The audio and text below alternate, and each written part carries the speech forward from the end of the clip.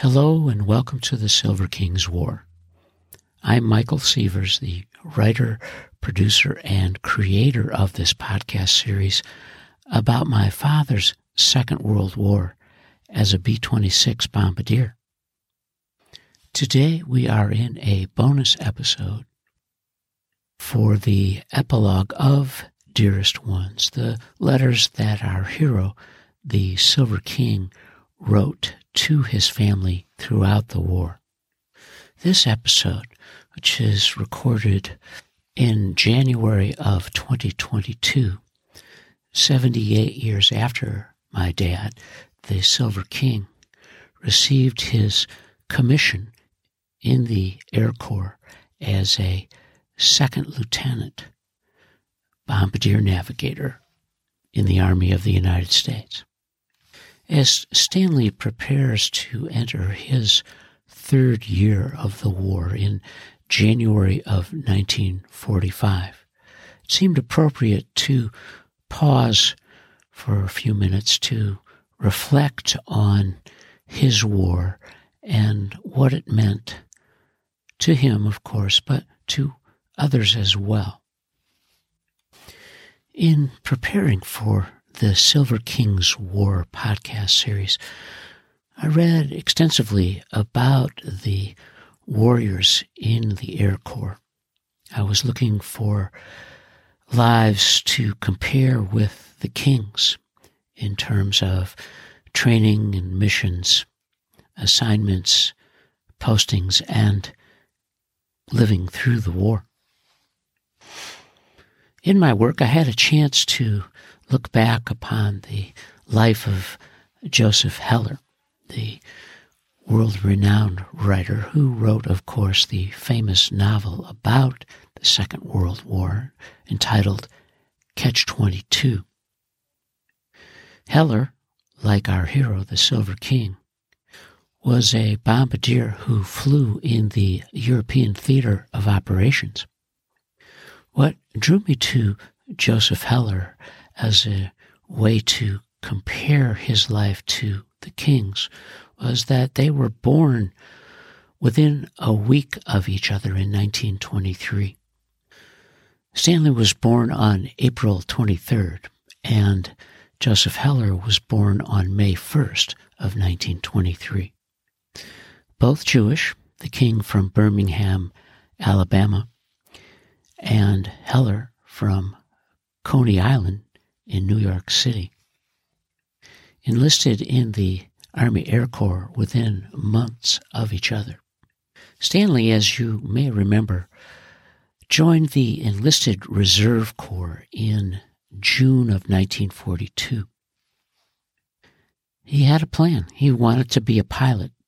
The Air Corps offered that opportunity, and he agreed to enter the service in January of 1943.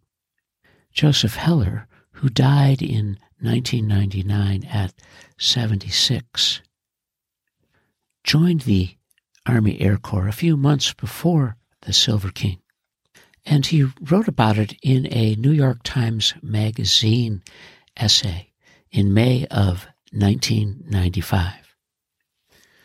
The journalist Adam Begley described Heller in an introduction to the essay in this way. "You're going to organize all this, fix up my grammar," Joseph Heller asks, and without waiting for an answer, plunges into a story sure to resonate with readers of Catch-22, which Heller began writing in 1953 and finished 8 years later. Having sold more than 10 million copies, it is one of the best-selling novels of all time. At 72, young-looking despite his cottony white hair, Heller radiates good humor. The wrinkles on his face are from smiling. His voice is earthy, his words rushed, his accent closer to Brooklyn, where he was raised, than Oxford, where after the war he spent a year on a Fulbright scholarship.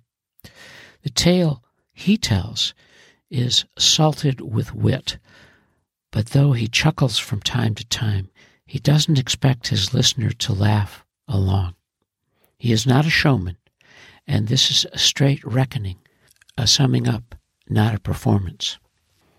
Heller wrote, "When I enlisted in the Army Air Corps on the 19th of October in 1942, I was 19 years old. 4 of us, all from Coney Island, went to enlist at the same time. We went down to Grand Central Station and spent almost a whole day filling out forms. There was a long medical examination. We were inducted right then. Somebody said something, and you nodded, and you took a step forward, and you were in the Army. 10 or 15 days later, we had to report back to Penn Station, and we took a train out to Camp Upton on Long Island.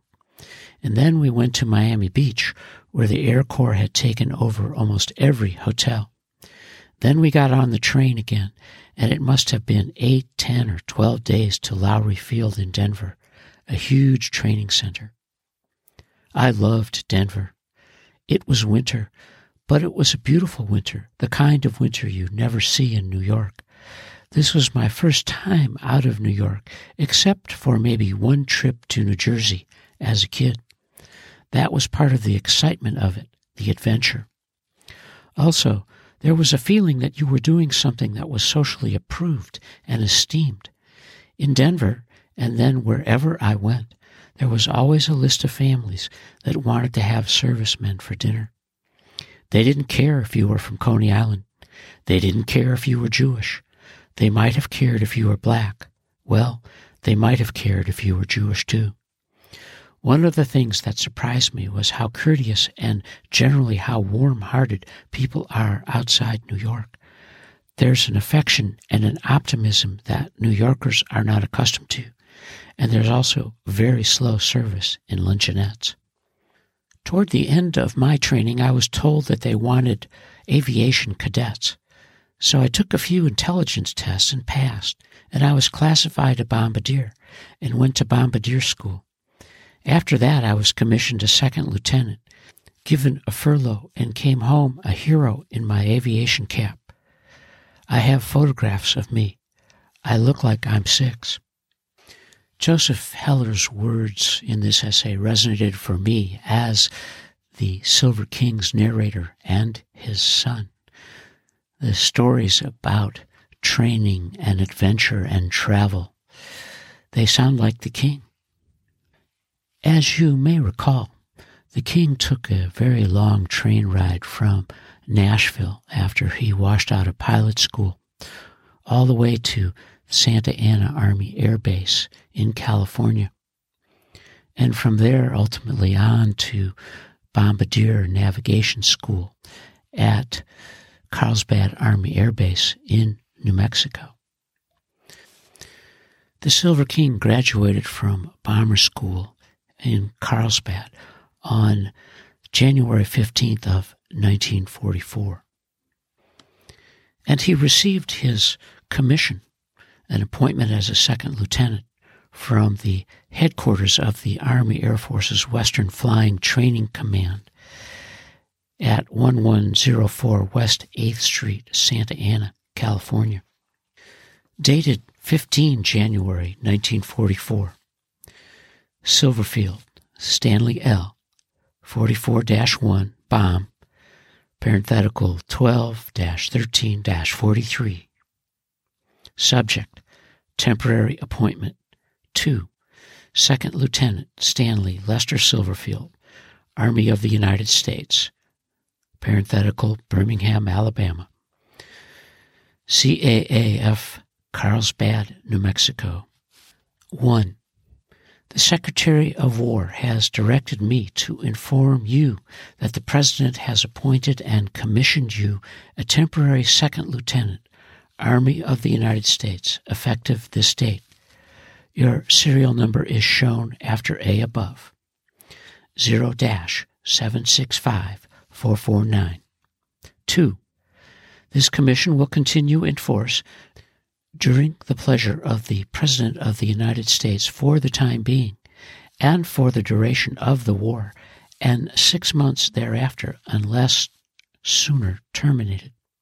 3. There is enclosed herewith a form for oath of office, which you are requested to execute and return. The execution and return of the required oath of office constitute an acceptance of your appointment. No other evidence of acceptance is required. 4. This letter should be retained by you as evidence of your appointment, as no commission will be issued during the war. By command of Major General Cousins, Charles S. Ricker, Captain, Air Corps, Acting Assistant Adjutant General.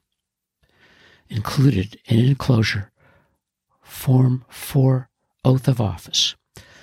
Appointment accepted, oath administered. Army Air Force Base, Carlsbad Army Airfield, Carlsbad, New Mexico. Ordered to active duty at Army Air Force Base, Carlsbad Army Airfield, Carlsbad, New Mexico, on 15 January 1944. Now the Silver King, on 1 January 1945, is flying as a lead bombardier out of A-72 in northern France. And you are listening to the Silver King's War.